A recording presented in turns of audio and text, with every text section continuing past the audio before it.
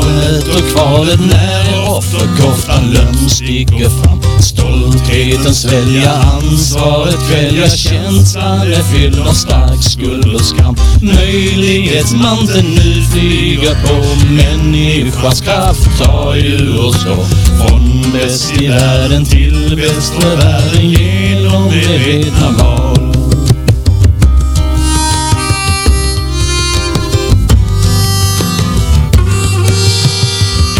Som står skrivet tar vi för givet det vi har lärt är sanningens ord. Jante har greppet, slumpen styr skeppet, att säga annat är justitiemord. Nu är vi här för att ge en ton till intention och intuition. Från bäst i världen till bäst för världen, radiomedvetna val.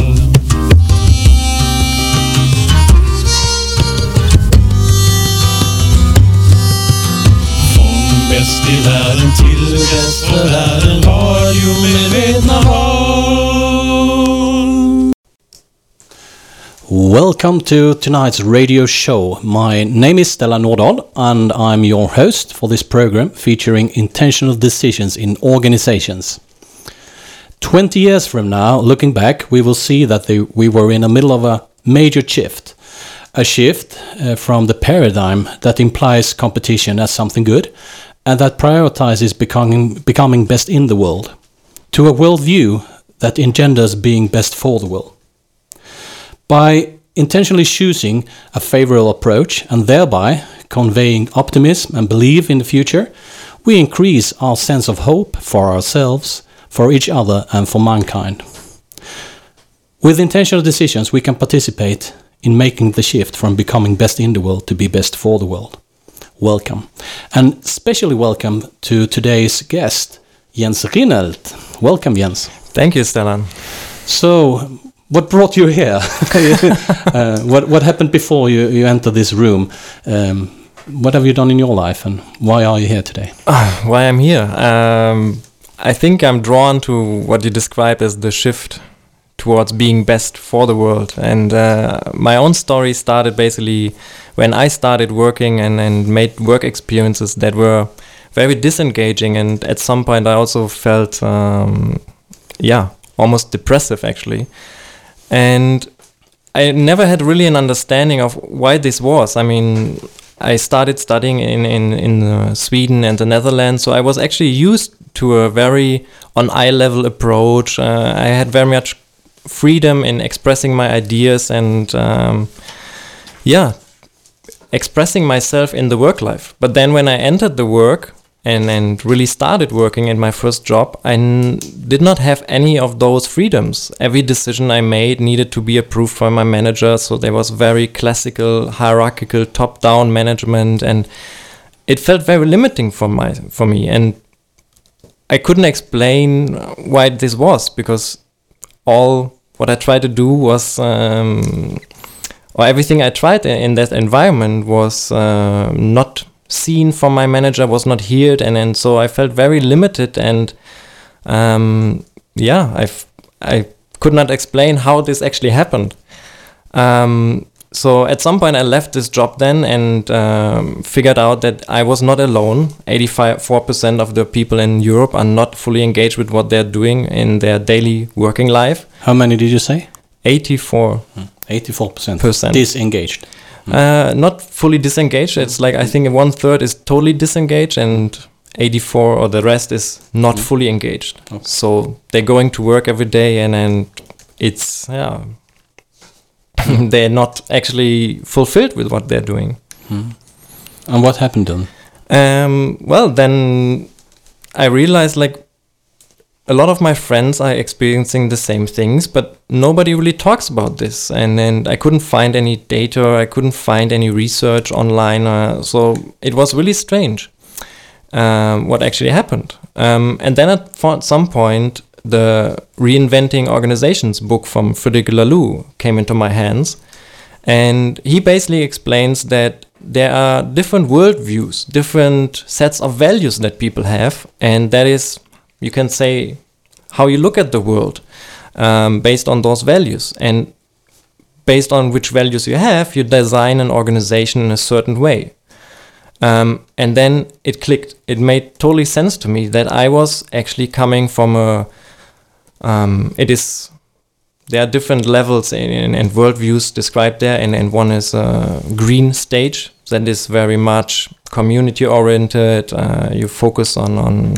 So Lalou uses colors to express he uses colors, those values. So, and that green approach was very typical for Sweden and the Netherlands. And when I came back to Germany, it was more orange, which is actually, I mean, the stages are described in that more formal. Yeah, it was more formal, more structured, and then what the stages describe is the higher, or the higher you go, you are able to deal with more complexity. So when I came back to Germany, it was actually, if you can say it, like a lower level of this worldview, and there was much more structure, like you said, much more structure involved, more formalities, and it totally made sense. Suddenly I could explain what I was experiencing, and so far had no words for, basically. So when you talk about structure, there are just various ways to look at structure. So it's one system, green or orange or whatever you call it. They all have structure, but they have different structures. Exactly. Maybe a good description would be that the orange, or even the stage before that, is very mechanistic. Like you describe an organization as a machine. Maybe we should start there. Could you give us a brief explanation of the ideas that Lalou presented in this book, Reinventing Organizations? So basically what he describes is, or he takes the idea from spiral dynamics. It is based on research on ego development. So as the ego develops, as you become an adult, you go basically through different stages. And the more you develop, the more capable you are with dealing with complexity. So you're basically able to take in more information, take in more information from your environment, and take better decisions based on that. And one way to describe it would be that you take in how you feel, or maybe even intuitive insights in the way you decide, besides from rational thinking. So the orange stage is very much based on rational thinking, values a lot of efficiency and effectiveness. And that is what we see in most organizations and companies today, right? Exactly. But before the industrialization, what would the Lalou models tell us then? Before we organized in hierarchical structures and in formal order structures. What happened then? What he basically says is that very much in the early stages, you have mafia-like structures. You have one strong leader that basically tells everybody else what they have to do, and people obey to that decision because they are fearful of the leader, because the leader is mostly the strongest person. So if somebody else becomes stronger, then they naturally would take over this leadership role. Okay, and he denotes them red, right? Exactly, that is the red stage. And after that, we saw the national state occurring, at least in Europe, and at that stage, there were new organizations, the national state itself, for instance, and also armies. What was is it like amber, or what is the exactly color? Amber is the color of the next stage, and there you don't have so strong leaders anymore, but you have more. The breakthrough is basically that you have structures, that you have the capability to plan for the long-term future, and thereby establish more formal roles. And people, compared to this previously stage, because it basically builds up on that stage, they are quite happy with having a certain role in an organization. You're more or less born into a role, right? Like if you're a king, you are a king, and if you're a peasant, then you're a peasant. Still, you have also the opportunity to climb up the hierarchical ladder if you perform well. In the orange gray state, right? Not in the amber. Yeah, exactly. That would be the next stage. Yeah. And just for the listeners to clear here, a couple of years ago, I actually also came in touch with this interesting model from Frederic Laloux, and I had two students at that point that was studying at the Lund the Lund University, and they made a study on a company that I was involved in, and they got over this book. And at that point I realized that a major shift from this amber state with those formal hierarchies and to the orange state, we still have those hierarchies, was that this was the first time that you could actually reach every level in if we have a company today, you can actually get CEO after a while. But the problem is at the same time that you build in politics. You have a new feature coming in that wasn't there before because you were actually born into a certain level, and then why question it when you're already there? So so looking at this, you said that Sweden were much like the next state, which would be the green. What characterizes a green level in Laloux's model? So the green stage is basically characterized by the sense of community. So you value people, you value feelings a lot, you value being, and what happens in that stage is also that you reject the previous stage, the orange stage, where it's a lot on doing, hustling, and like I said, climbing the hierarchical ladder. So now you're more focusing on well-being, engaging people, treating people well in the work environment, and so value-based, more or less. Yeah, you could say value-based organization. So does it end there? No, it doesn't, right?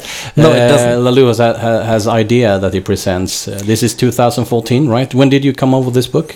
I think 2016, something like this. Yeah. And what he basically presented in this book was that he connected these stages to how you design an organization. That was the first thing. And the second thing is that he basically described a new kind of organization that is already emerging. And he did case studies all around the world. And he calls that stage the teal stage, which is classified by evolutionary purpose, wholeness, and self-management. So that is values basically that haven't been there before. And what happens then after that stage? I think that is where so far most of the theory ends, basically. So this is in front of what we know today about how organizations emerge and how they are designed and how they are run. Thinking about the situation that you were in the company you were hired by, you were actually in the front line of the existing paradigm. I would say if you got high up in the hierarchical level, you at some point thought you could decide, and then you realize there is another boss above me. So how did you deal with that? And did you just quit the job, or what happened? I mean, when I first got my job, I was basically also in that mindset. I was working in a small consultancy, so I really liked having a own car, all the fancy tools, a laptop, cell phone. But then I realized the work I'm doing is not fulfilling me. So there was this feeling of there's a void inside of me, an emptiness. So even though I had all those material possessions, I still felt there was something missing. So and I was totally confused because I was not sure how much can I tolerate. This is my first job, so I didn't have anything compared to. No references, no. Exactly. No. My friends were also in the same position. So and then at some point I realized, was this your really first job, or did you work already when you were at school or at university or something? I mean, I had some side jobs next to the studies and my school, but I wouldn't count it. But you couldn't really tell if this was to be or not to be. No, exactly. So that when it was really my first looking job. back from the position that you are today, you know a little bit more about how people arrange and organize themselves, and also how organizations tell people stuff and stuff. What would you say about your own situation back then? Was it within what is okay, or was it out of bounds? I mean, that's a tough question, because at that point I didn't knew anything else. So I thought it was okay. But when I really listened to myself and inside myself, I figured out that, well, there is something missing. Even though I couldn't describe what it was and where could I find it, but there was still something that was not satisfying me fully. You were longing for something more. Exactly, yeah. You described it just when you started the program, and I wrote something here.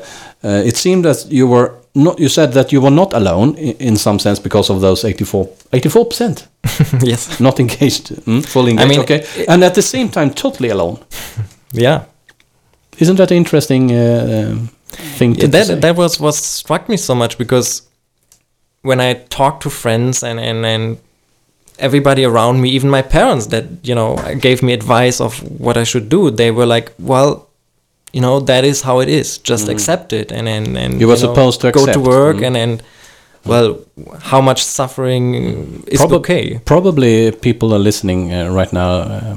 Some of them are maybe in a situation like you were back then.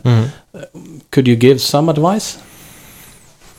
What advice would you have given to yourself? I mean, your parents gave you advices, and your friends did, and so on.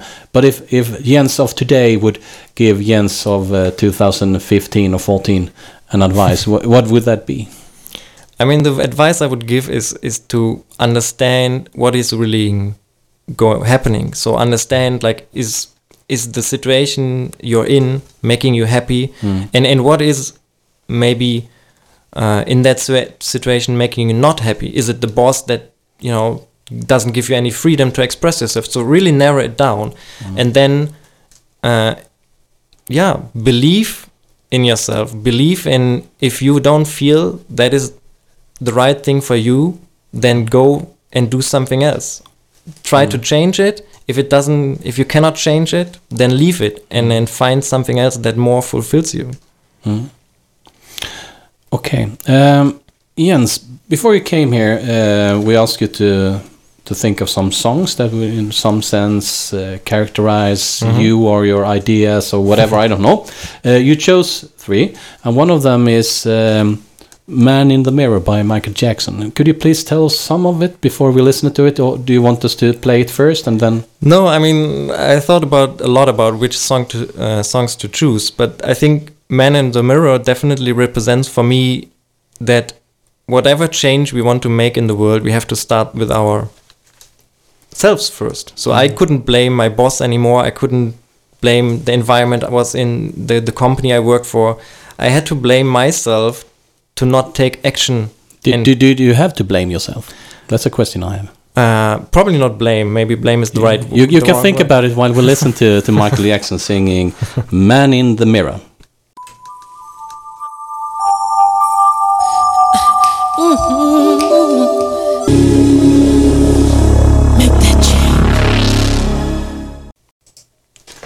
Well, welcome back to the radio show. Tonight I'm sitting here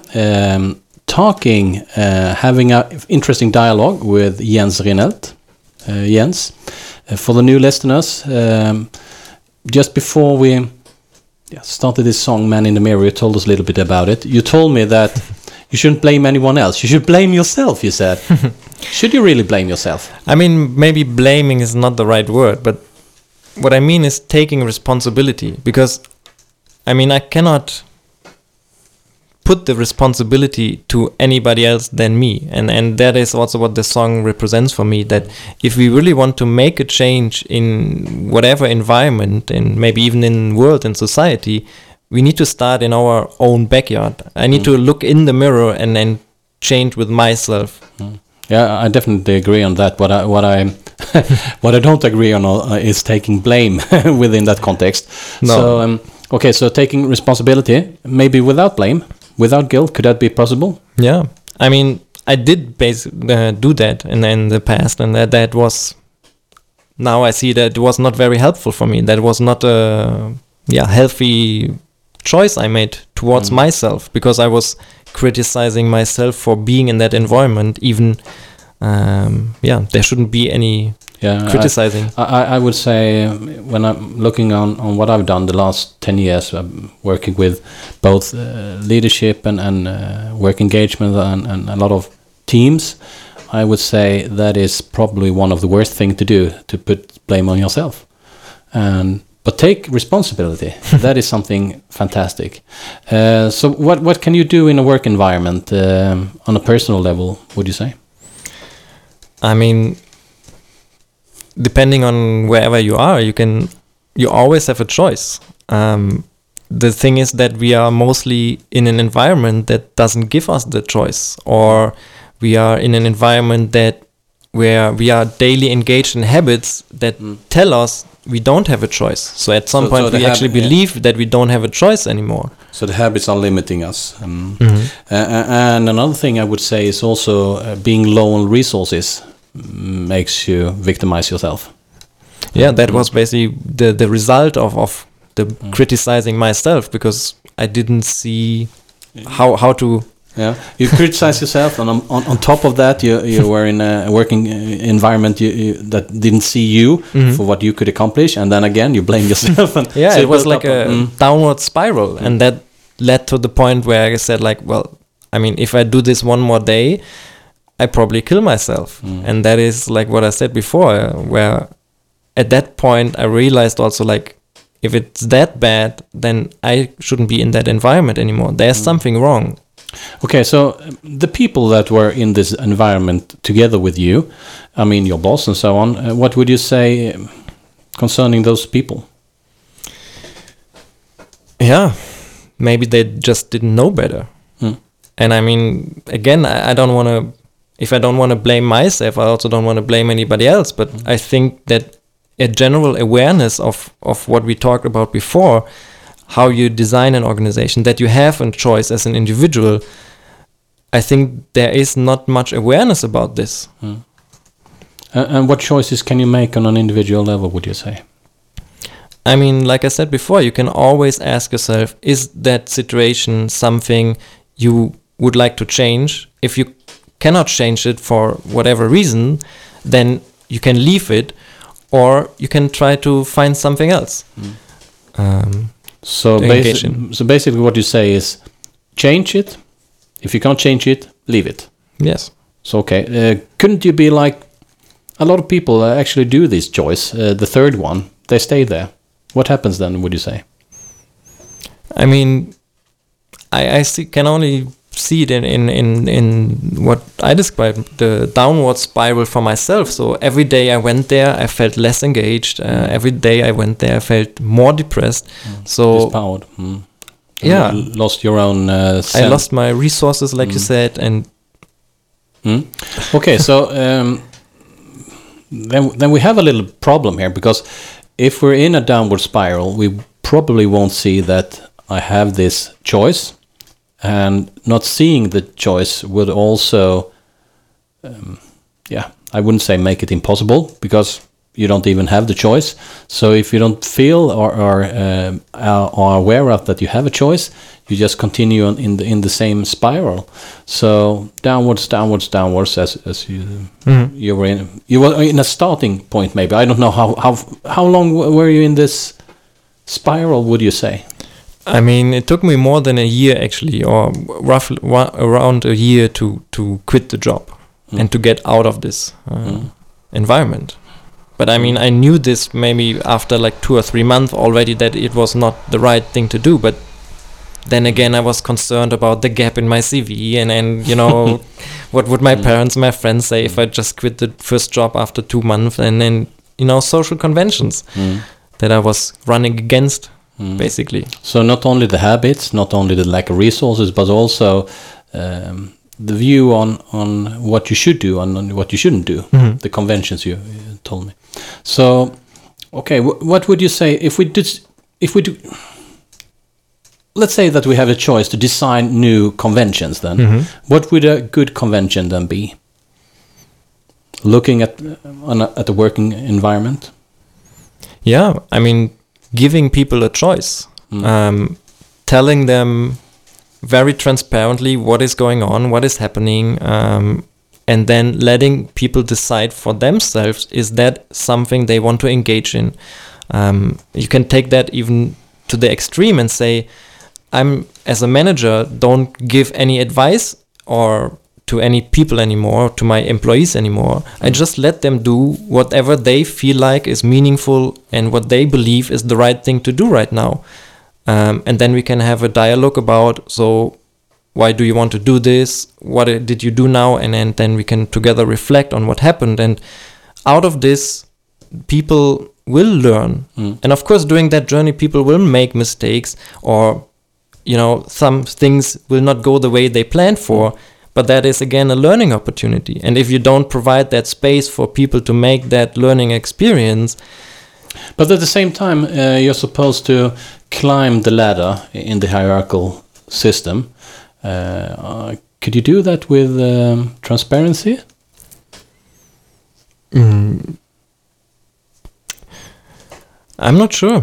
I mean, probably you can climb that ladder if you know better, you know, like you said, how to use politics, how to use your skills. I don't know how much you know about my background, but I'm still engaged in the Swedish Army as an army officer, captain's grade. And one of the ideas are there to be very hierarchical. I would say it works, but there is also a huge level of freedom. So at least at that point where I was in that system the most, I was able to be fully engaged. But at the same time, there was a formal hierarchy. But I would also say that there was another system that had been before that when I got engaged in the Swedish Army, the Swedish Army had left that, and that was the specialists ladder. You could also have a parallel ladder, but that we took away, which I think was a pity, because a lot of people need to. Well, not everyone wants to climb a hierarchical ladder. They want to climb a specialist ladder, and even if you're not climbing, you had a lot of freedom within a scope or within a certain assignment or whatever it was. So I would say it could be accomplished. I mean, I think what we should also emphasize is that it's always the individual choice. I cannot make the decision for you. If you feel very comfortable in that environment and that is what you want, and it is, I mean, I just read an interesting quote that every system is designed to create the result it is designed for. So, I mean, if that is what you want out of this, then it's totally fine for you. And what I want to say is that every system has basically a purpose that it is designed for. So let's say that we have designed organizations during the last 100 years. Now, in the model you presented, the Lalou model, orange, there is a possibility, of course, of feeling good and doing well, but also we also seen the backside of it. And then you say that you went to Sweden because there were new types of organizations that arose that were in this model called green. It was a little bit more about values, value-based, and so on. How do you organize a value-based organization?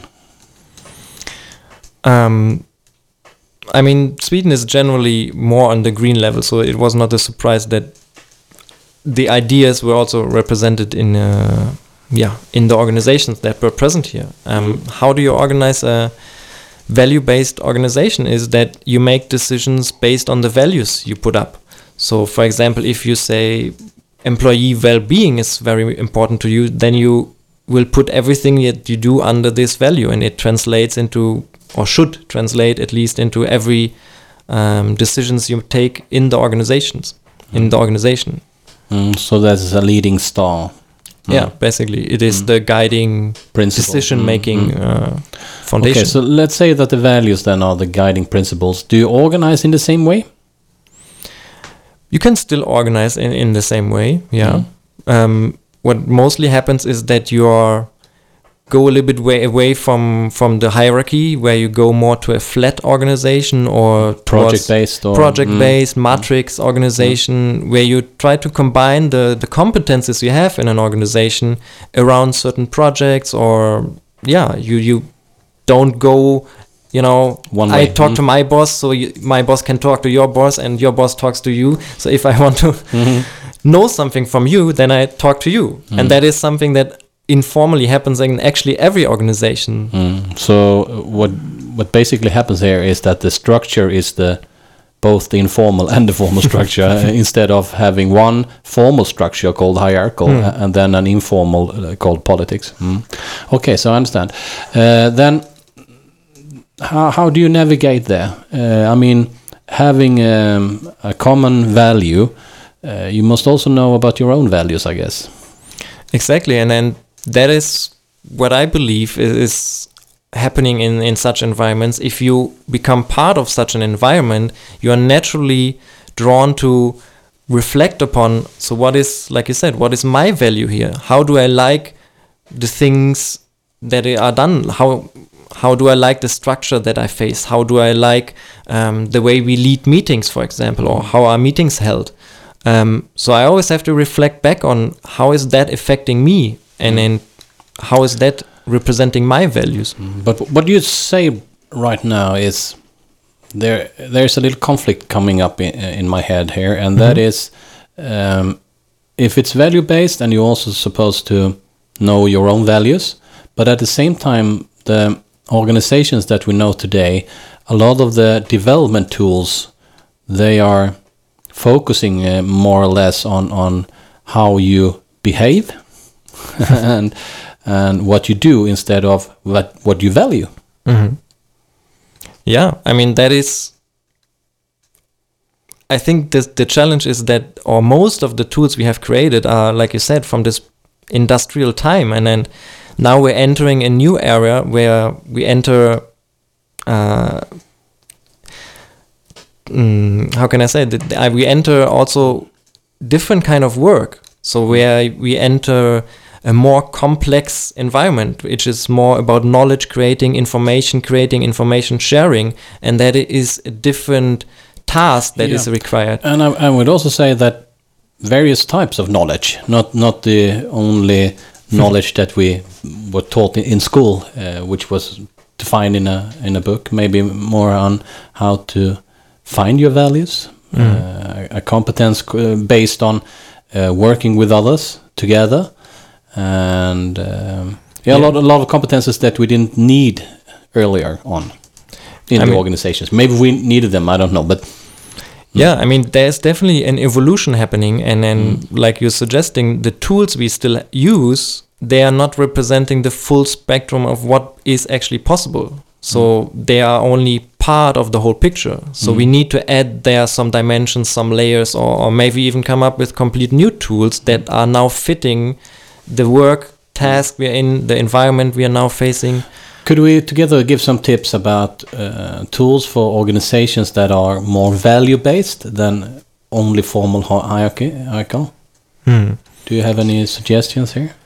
I mean, what is a very greenish approach is definitely art of hosting, the conversations that matter, where you try to involve as many people, engage as many people in how you lead a meeting, in where you try to really tap into the organization, in the collective intelligence of, the knowledge of everybody in the organization. So for people who haven't heard this before, that art of hosting is a kind of a guiding principles for meetings and for hosting events and co-creation and stuff like that.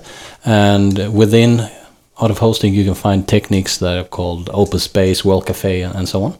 Exactly. And they are based on together. Okay, so just Google.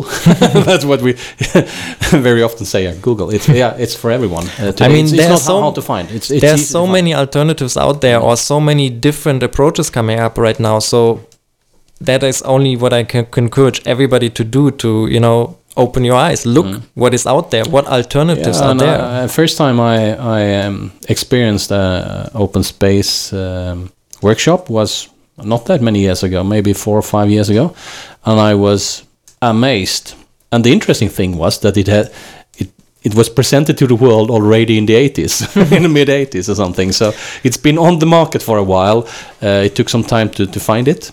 I mean, I can even give you examples from the 60s where people wrote books about human-centric organizations. And that is basically what we're talking about now. And now, 50 years later, we finally slowly start implementing those ideas. Maybe we are ready for it now, and maybe we need to do it now. I don't know. Okay, so green, you say, is the label, and I would call it value-based, or values are a very interesting thing here. About finding your own values, it could be done in a workshop called Open Space, of course, but it could also be made in various ways. How do you find your values?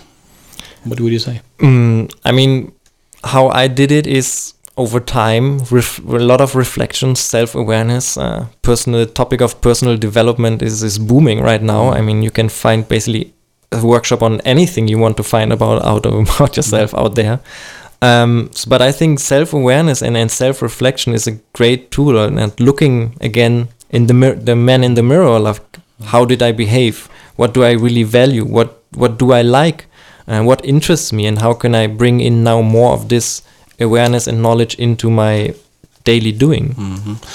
When I'm thinking about personal values, very often I think that knowing about them makes me not having to prioritize on things I don't know the answer to.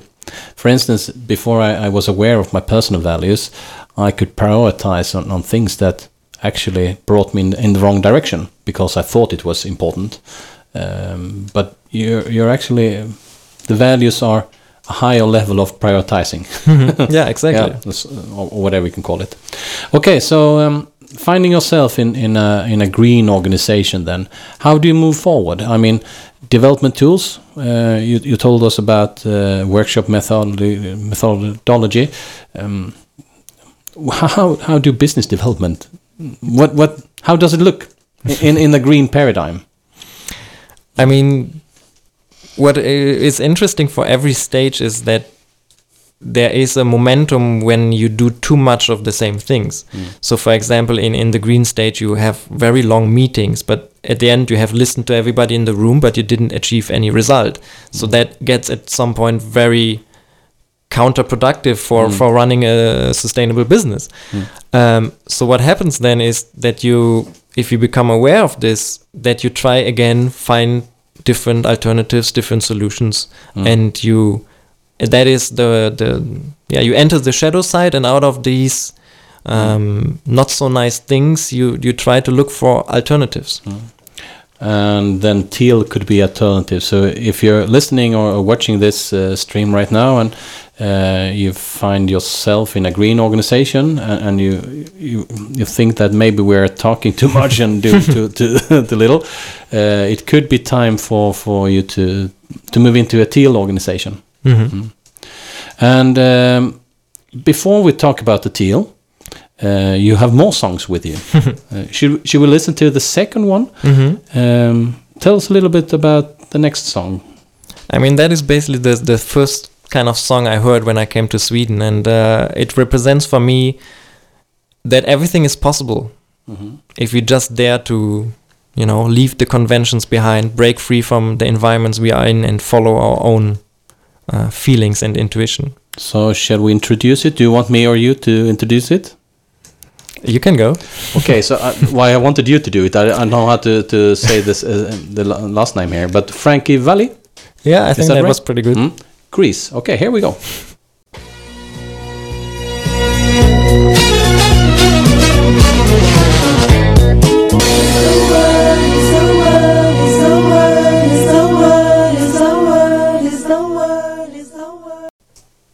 Welcome back. This is Stellan Nordahl, your host for tonight's radio show, and with us in the studio we have Jens Rinnelt. Jens, we're talking about intentional decisions in organizations, right?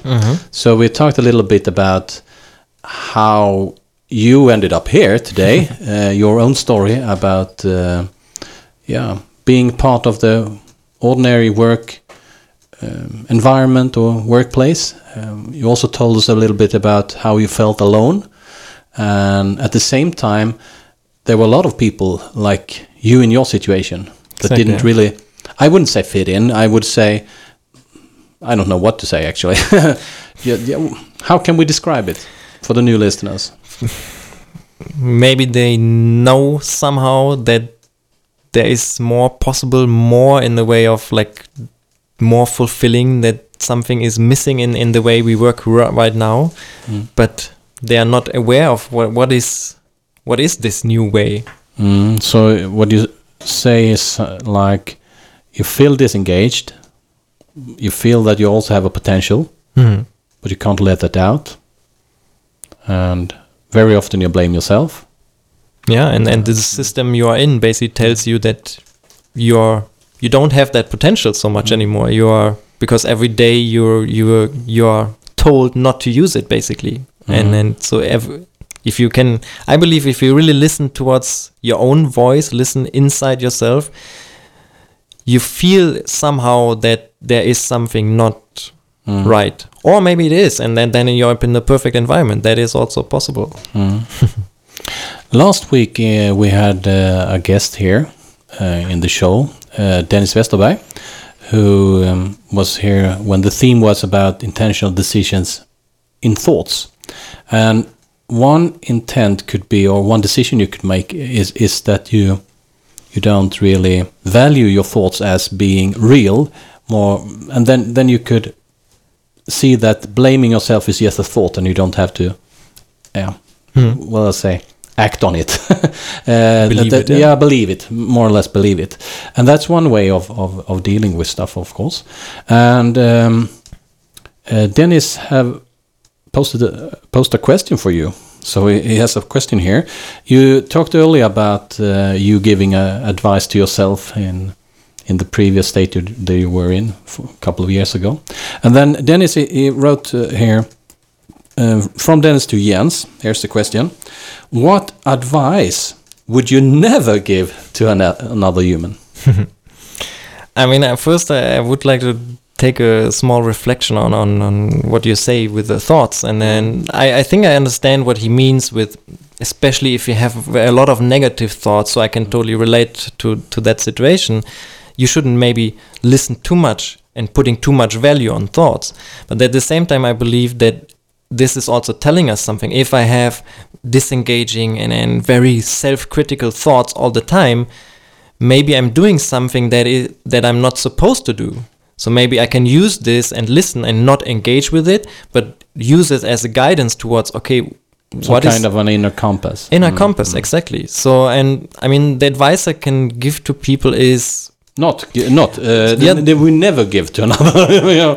I mean, that is also something that I cannot give any advice basically to anybody.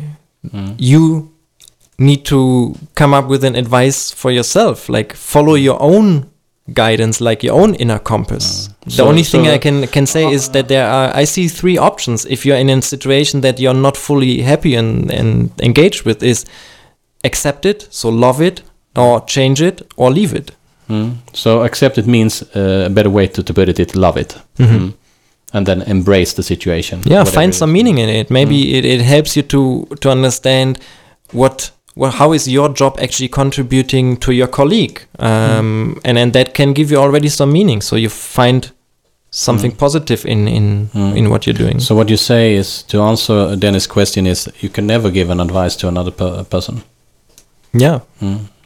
Not that they can act on, at least. I mean, follow your own intuition. That is the only thing I can say. Okay, so hope you're listening, Dennis. You just got an answer to your question. Okay, so just before the last song here, we were talking about finding yourself in a work environment where values are valuable and where you value the way you look at the world and what is important for you. And we also we saw that the backside of it could be that you were so much into talking that you never produced, and that could be the shadow side of a value-based organization. So the next step, we talked a little bit about it before, teal or self-organization. What can you do to self-organize within an organization? Is it even possible? I mean, it's absolutely possible. I work at least in 2 companies that are self-organized, and it's fantastic. I mean, but that is also something because I value this. So what you can do is normally you have a purpose now as a guiding principle or as a guiding star for making decision. Okay, could a purpose be putting money into my pocket? That could definitely be a purpose. But that is probably only I who will engage in that one. Yeah, I mean, I would probably not be completely satisfied because, of course, money is a valuable aspect of doing business, but maybe it's not the only aspect, or there are more. I see at least more layers to it than just making money. How do you find your purpose then, or the organization? We can start with the person. How do a human being find his or her purpose? What would you say? I mean, I thought about this a lot, and I think most of the people, or for let's put it like this, I think it's a good way to identify also what you don't want. So try out as many things as possible and see what resonates with you. For me, it was the sudden pain that I experienced in the work environment that made me realize, I mean, it's something that happened on the outside, like the work environment, but it triggered something so deep in me and so, on such a deep level that it touched really on my core values and my essence of who I am. And therefore, I'm also very thankful and grateful for making this experience because it showed me who am I and what do I really want to bring into this world. And now I'm on this path and following this essence of who am I. Okay, so unfortunately for most people that find their purpose, it is a very painful experience. If you're wondering what's happening right now, we have a train here outside passing by. Maybe it's a train to the future, who knows? Okay, so one way would be finding obstacles or where it aches or whatever it is. Have you ever tried another one? I came over a question a couple of years ago. I want to see what you say about it. The question is posed to yourself. And when you post the question, you have to be prepared for what it triggers in you. And the question asking yourself a question is a very great way of definitely. It's quite fantastic. You have a conversation with yourself. That's interesting. Okay, so here is the question. I want to know what my purpose is, or I want to know what I want. And if you really believe in the question, things is going to happen.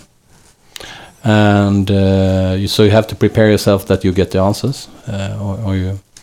So that's another way of doing it also. And I think that is this question. Maybe also leading already to the topic of teal we are talking about. That if you ask such a question and sit in silence or meditative state, you will find the answer, and not maybe on a rational cognitive base, or it will come somewhere, if it's from your heart, if it's from your gut, or even from your higher self, whatever you want to call it.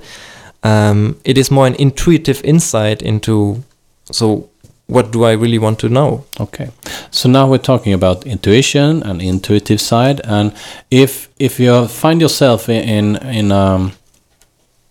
I mean very often I see that the organization and the level of consciousness within the organization is one thing, and the person and the level of consciousness for this person is one thing. I would say that maybe you find yourself in an organization that doesn't value those things, and that makes them say, no, it doesn't work. But you say, yeah, it can work, if you find another context. So how, I mean, of course you can always Google stuff and stuff, but can we actually look at companies? Do we have any examples of organizations and companies that are living those principles already? I mean, there are actually quite a few, and they are also not that small. I mean, we are part of Emprogage, for example, just a newly founded company that here is based here in Sweden. It's a consulting network that looks at an organization as a living organism. It's organized in cells, so people have the freedom to do whatever they want. But there are also bigger companies in the US, for example, Morningstar. They're completely self-organized, and I think they only have 2 principles, and one of them is you cannot force anything on anybody. So if you really, you can't advise anyone. You can't force anything on anyone. No. Fantastic principles here. Also, Zappos, I think it's a delivery company. They have, I think, a couple of thousand employees actually, and they're also self-organized. Okay, so we have examples within almost every branch. Different industries. I mean, that is also one argument I often hear, that that is a nice concept, but it doesn't work, in a restaurant. And of course, in a restaurant, you have maybe certain steps you follow. The food has to go from the kitchen to the table at some point, and somebody has to do it. Yeah, otherwise it could be that the ones eating, they could enter the kitchen. But I don't know. You can come up with a lot of things, but you can also, maybe what I'm trying to say is that autonomy, which is autonomy is an interesting thing. Then you give people autonomy about how they would like to do it, and maybe they don't have so much choice about what they're actually doing, because, like I said, they have to do a certain task, but then they maybe have autonomy when they want to do it. So you give the team autonomy to come up with their own schedule of, so when do I want to work? Or I can't work on Friday. Can you work on Friday for me? And we can, arrange that without a supervisor telling us when we need to work. So what you basically say is that there are ways to experience those principles, even if you can't do it in a certain specific work task. Yeah. That's a good one. Okay, so right now we have found ideas that have taken this dialogue from organizations, which we maybe none of us ever have been a part of. You call them the red ones. I don't know. You had some, one strong leader, mafia. Okay. And then we talked about those amber, the organizations that were classical, hierarchical, and governments or the army. The army.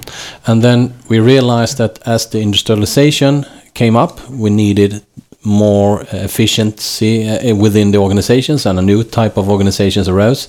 Those we call the orange ones, that are former hierarchical, but you can always strive for a higher position, and you can grow within that organization. It's the most corporate style companies that or most of the companies that we have today work in that environment. If we just pause there for a while, if we at the same time look at the world as we know it today, we know that what Lalou actually says is also that every level of consciousness or the society at that level creates the organization it's needed, the need for. So if we just pause there and we look at the world as it looks like right now, we have a lot of externalities that are not seen. You can order things on internet, and you could check the box for free delivery. And it ends up like plastics in the Indonesia, I don't know where. So there are externalities that aren't seen, and we know that people like you yourself experienced this a couple of years ago, that okay, I feel disengaged, I don't fully live my potential, I can give more to the world, to the company, and to myself. And we have a lot of things that aren't really efficient any longer. And we have new ways to organize. We have talked about the green, the value-based organizations, and now we have talked about for a while the self-organized. We have seen them for a while, at least 10 years, maybe longer. I don't know. Morningstar must have a lot of years behind them. I don't know. So if we find ourselves in a self-organized organization for a while, then, and I would guess that the shadow side of that will be the best self-organizing company to self-organize. So in some sense, we get a shadow of that also at some point. So what would you say be the next step? What can we see? What type of organizations can come the next coming 10, 15 years?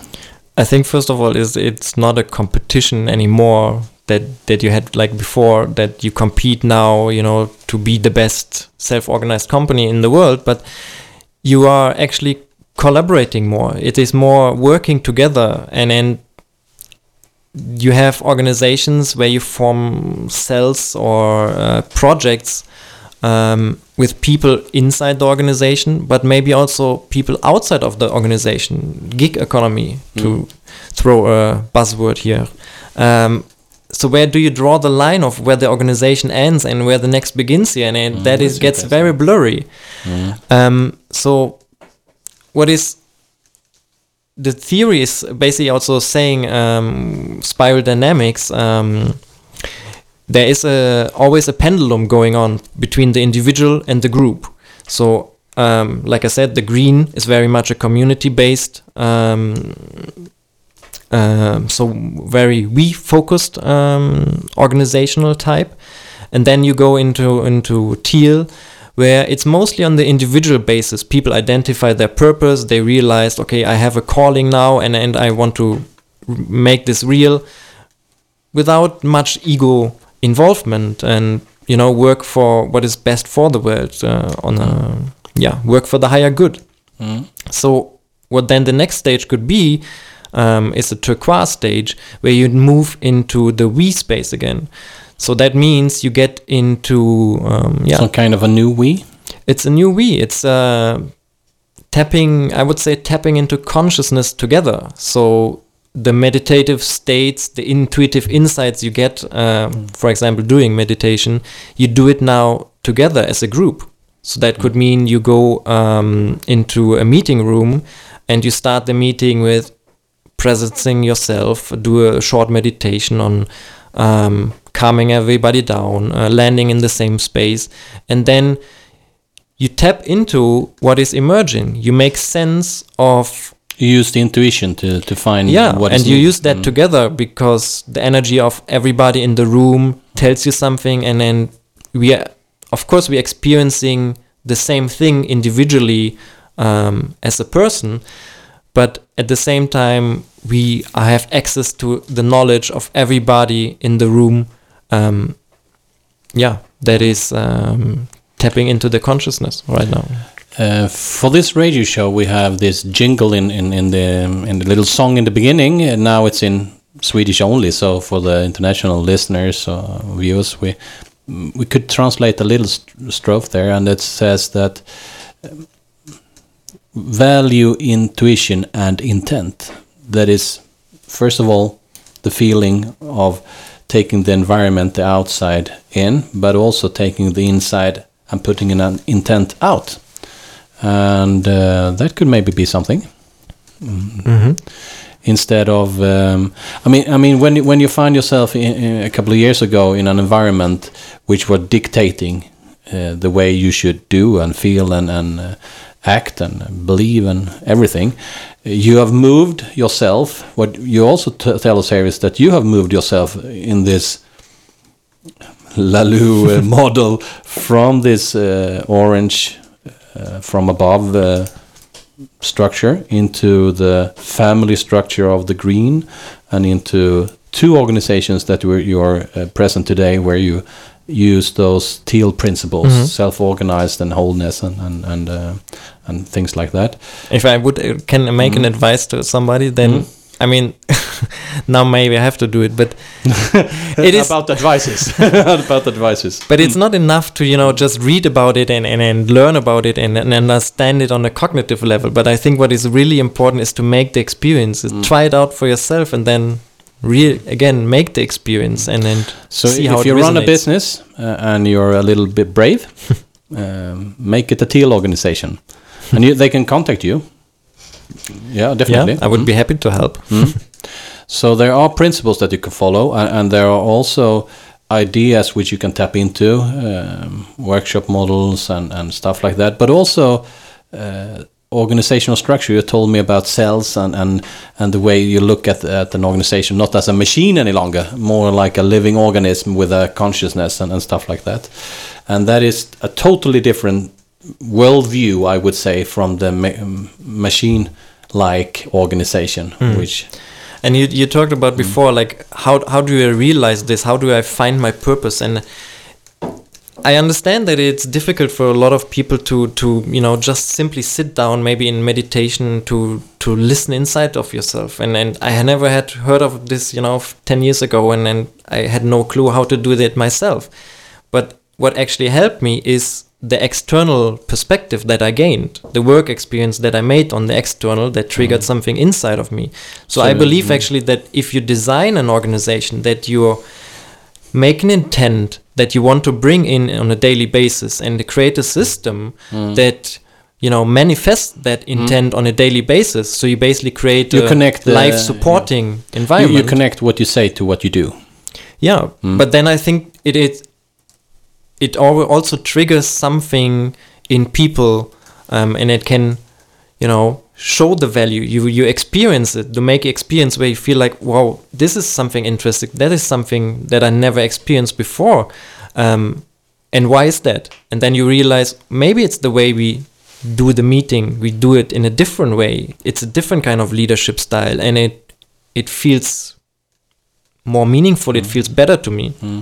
For anyone throwing meetings or hosting meetings or whatever you call it, I know that you have been working with I don't know exactly, you have to tell us, but liberating structures.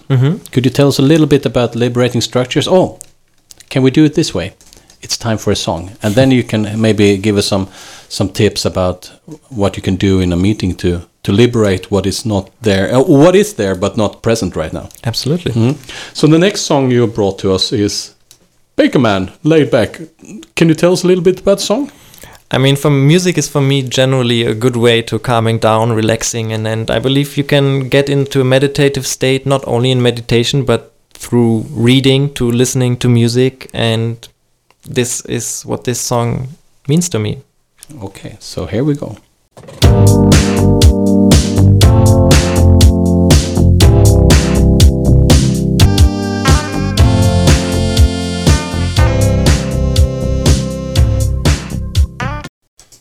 And welcome back. That was Baker Man, about a guy in a bakery or some kind of... Yeah, he's simply baking bread. And baking bread. He's simply baking very bread. Simple lyrics. I'm sitting here with Jens Rinnelt. You call yourself a business humanizer. That's a cool one. I didn't know about that title before I saw it. No, I created myself. You can do anything if you want. You can print anything on a business card. So, business humanizer Jens Rinnelt, what do you do for a living? Well, I basically help organizations to create the environment they want to create. We have talked about, different stages of or values that are represented and how you can design an organization according to those values. But every stage or every value system has its purpose, so people can find themselves very happy in that environment. So what I believe is that you can create an organization based on the collective belief and values of the people. Normally you always hear this saying that the organizational level of consciousness is limited to the level of consciousness level of the leader. But then again, if you ask yourself that question in a flat hierarchy, who's the leader there? No one knows. Yeah, everyone exactly. and nobody. So I believe it depends a lot on actually the values that are present in the company. So you need to listen to people, who they are, meet them with compassion, because every perspective they have is true. It is their truth, their perspective, and you can then make this conscious. You can make this aware. So what do we all believe in, and why shouldn't we then create an environment that is expressing those beliefs? Because that would make us actually more harmonic in the way we do business or organize work in our organization. And maybe you can also use tools and methods from a development stage that is, a little bit more complex, and thereby you can trigger a little bit. But then you need to understand where people are and if there is momentum actually for the organization and for the people in the organization to go to another stage, a different way of working. Very often I've heard an argument that it says that everybody's responsibility is no one's responsibility. But that means that what those who uses this argument say is that if you don't know who is responsible, then if you don't have an individual that is responsible, then no one is. But that means, for instance, if you and I have a relation, in that worldview, you take 50% responsibility and I take 50% responsibility, and we work together. But the problem is, if you fail, then I'm left out with only 50%. So doing a distributed responsibility means that you take 100% responsibility for the relationship, and I take another 100%. And even if you and I fail, maybe it's not the optimal, but it doesn't affect the way we work. No, I think it starts that realizing that nobody else will value the things that you believe in as much as you do. So there is definitely individual responsibility.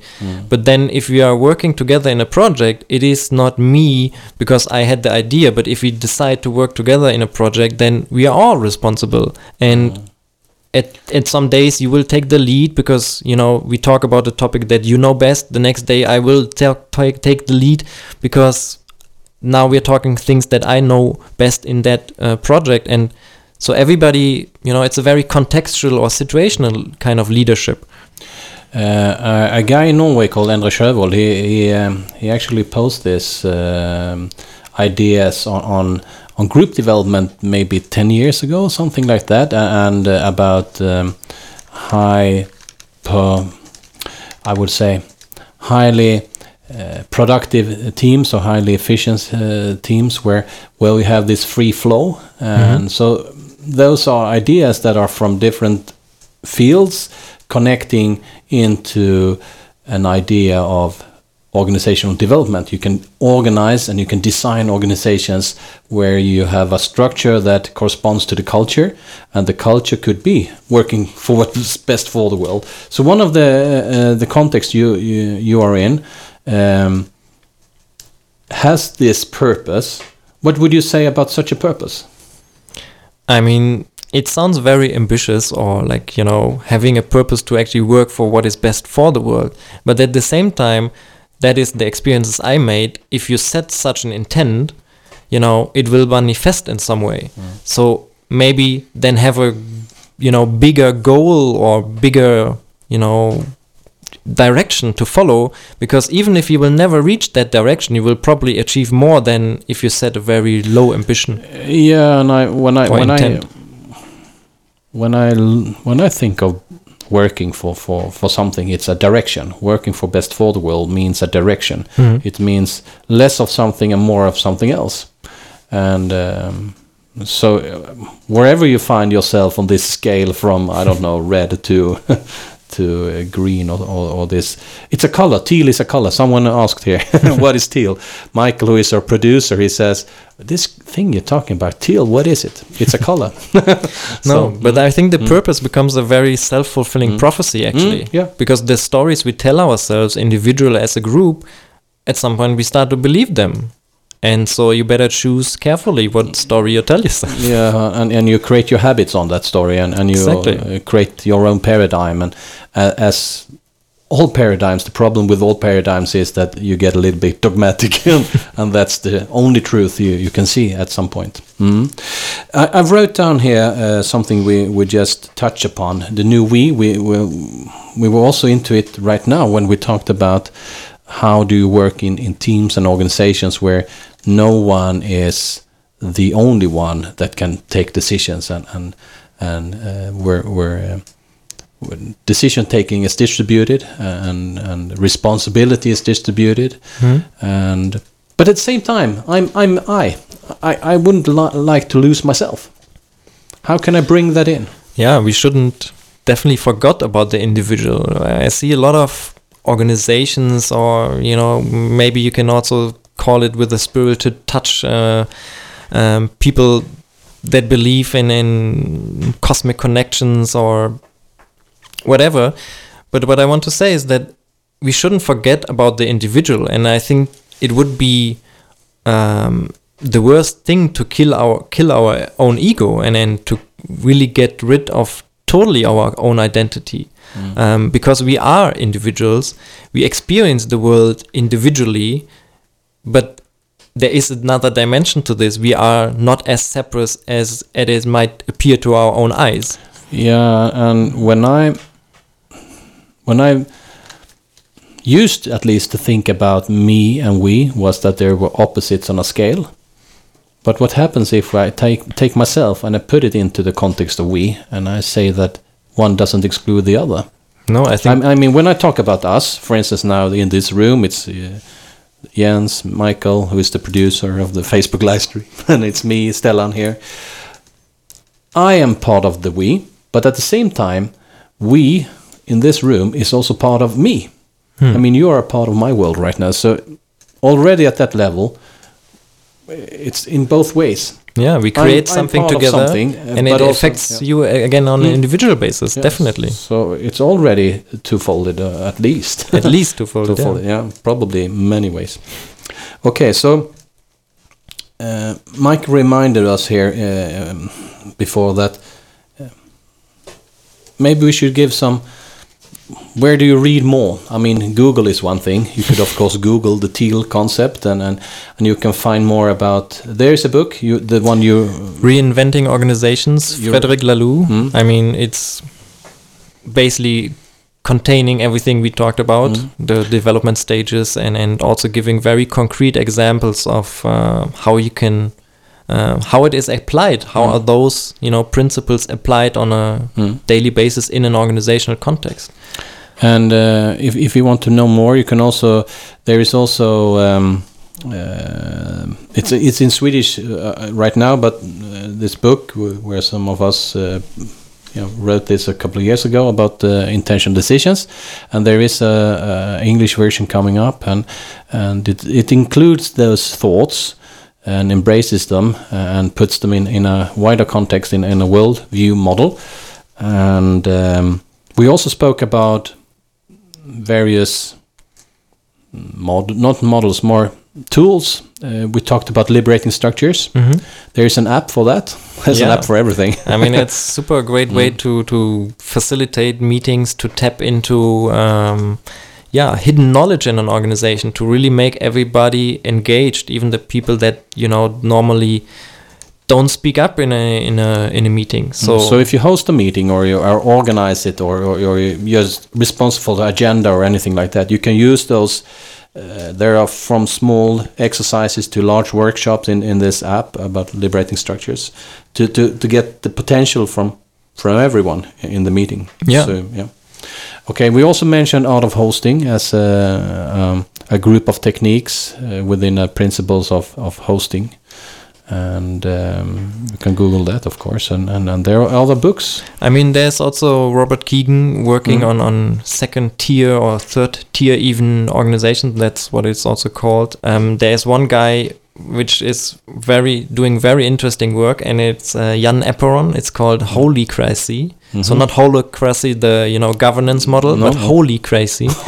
Okay. And I must find that book. That sounds fantastic. It's not a book. I think it's just a Word document at this point in time. But he's bringing actually forward a lot of things, or a lot of thoughts, and very concrete practices of what we have talked about right now in this turquoise environment. Those maybe loveful organizations, empathic at least. Definitely. Yeah. Okay, so we're about to tie this program up and finalize it. And would you say that there are topics that we shouldn't forget before we close down for tonight and say good night to everyone?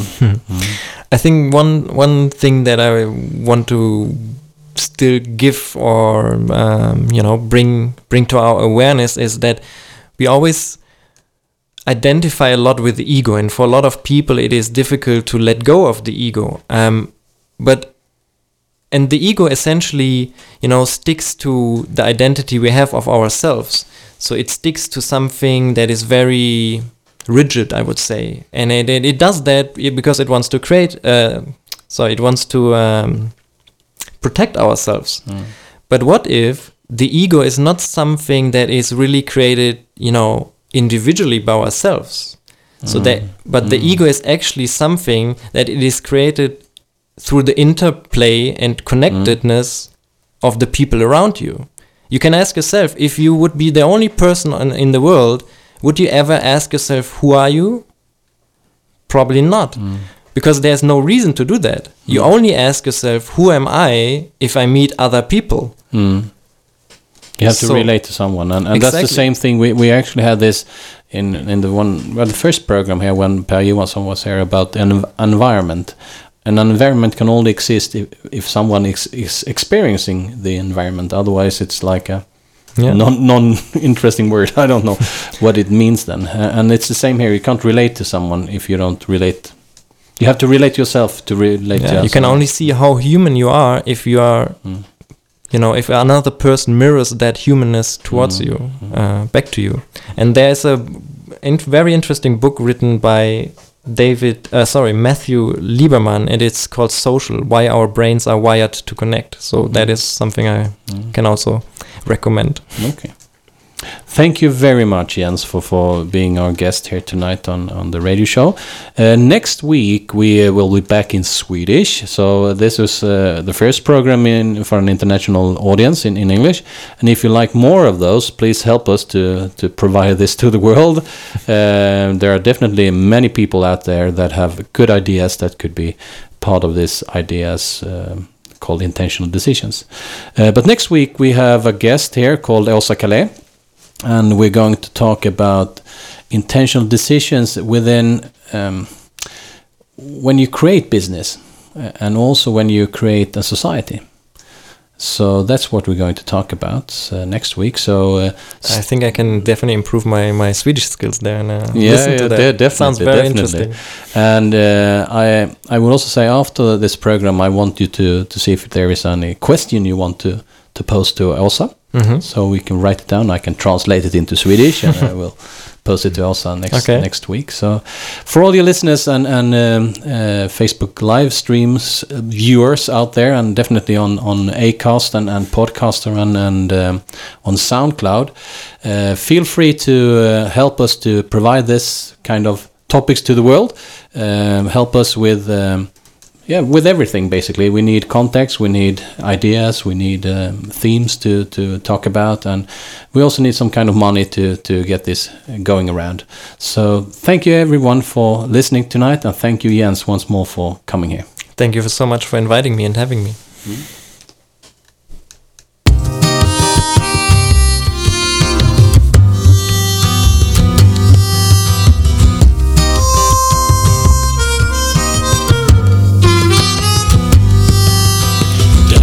Under skalet, valet och kvalet, när offerkoftan lömn sticker fram. Stoltheten svälja ansvaret, kvälja känslan är fylld av stark skuld och skam. Möjlighetsmanteln nu flyger på, människans kraft tar ju oss då.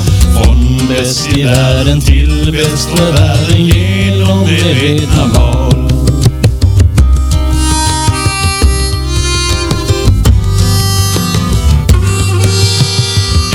Som står skrivet har vi för givet, det vi har lärt är sanningens ord. Jante har greppet, slumpen styr skeppet, att säga annat är justitiemord. Nu är vi här för att ge en ton till intention och intuition. Från bäst i världen till bäst för världen, radiomedvetna val.